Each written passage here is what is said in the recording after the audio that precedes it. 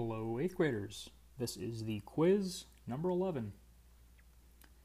For questions 1 and 2, you are to find the force and round your answer to the nearest tenths or hundredths place. For number 1, Kimari had an object with a mass of 1.5 kilograms that accelerates at 2.7 meters per second squared.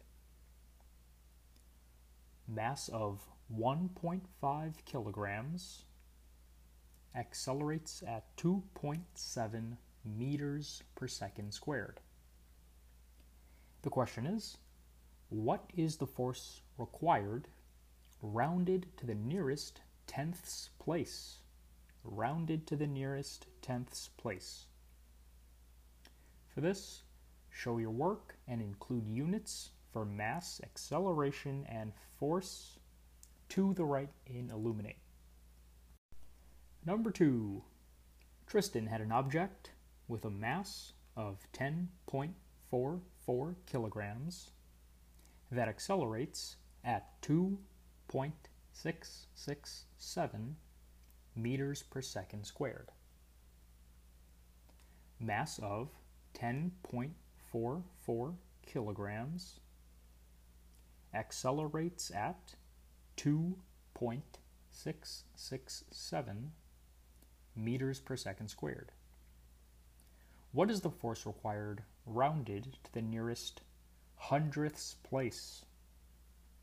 Show your work and include units for mass, acceleration, and force.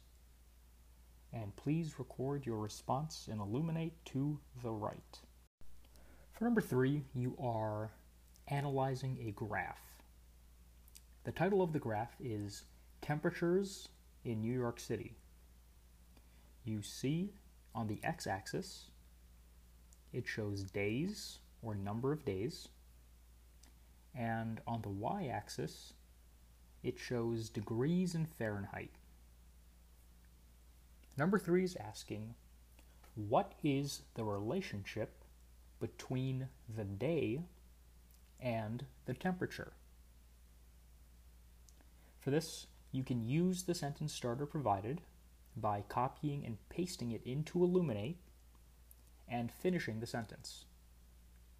The sentence starter is, as the number of days increases, or as the number of days pass, the temperature in degrees Fahrenheit blank.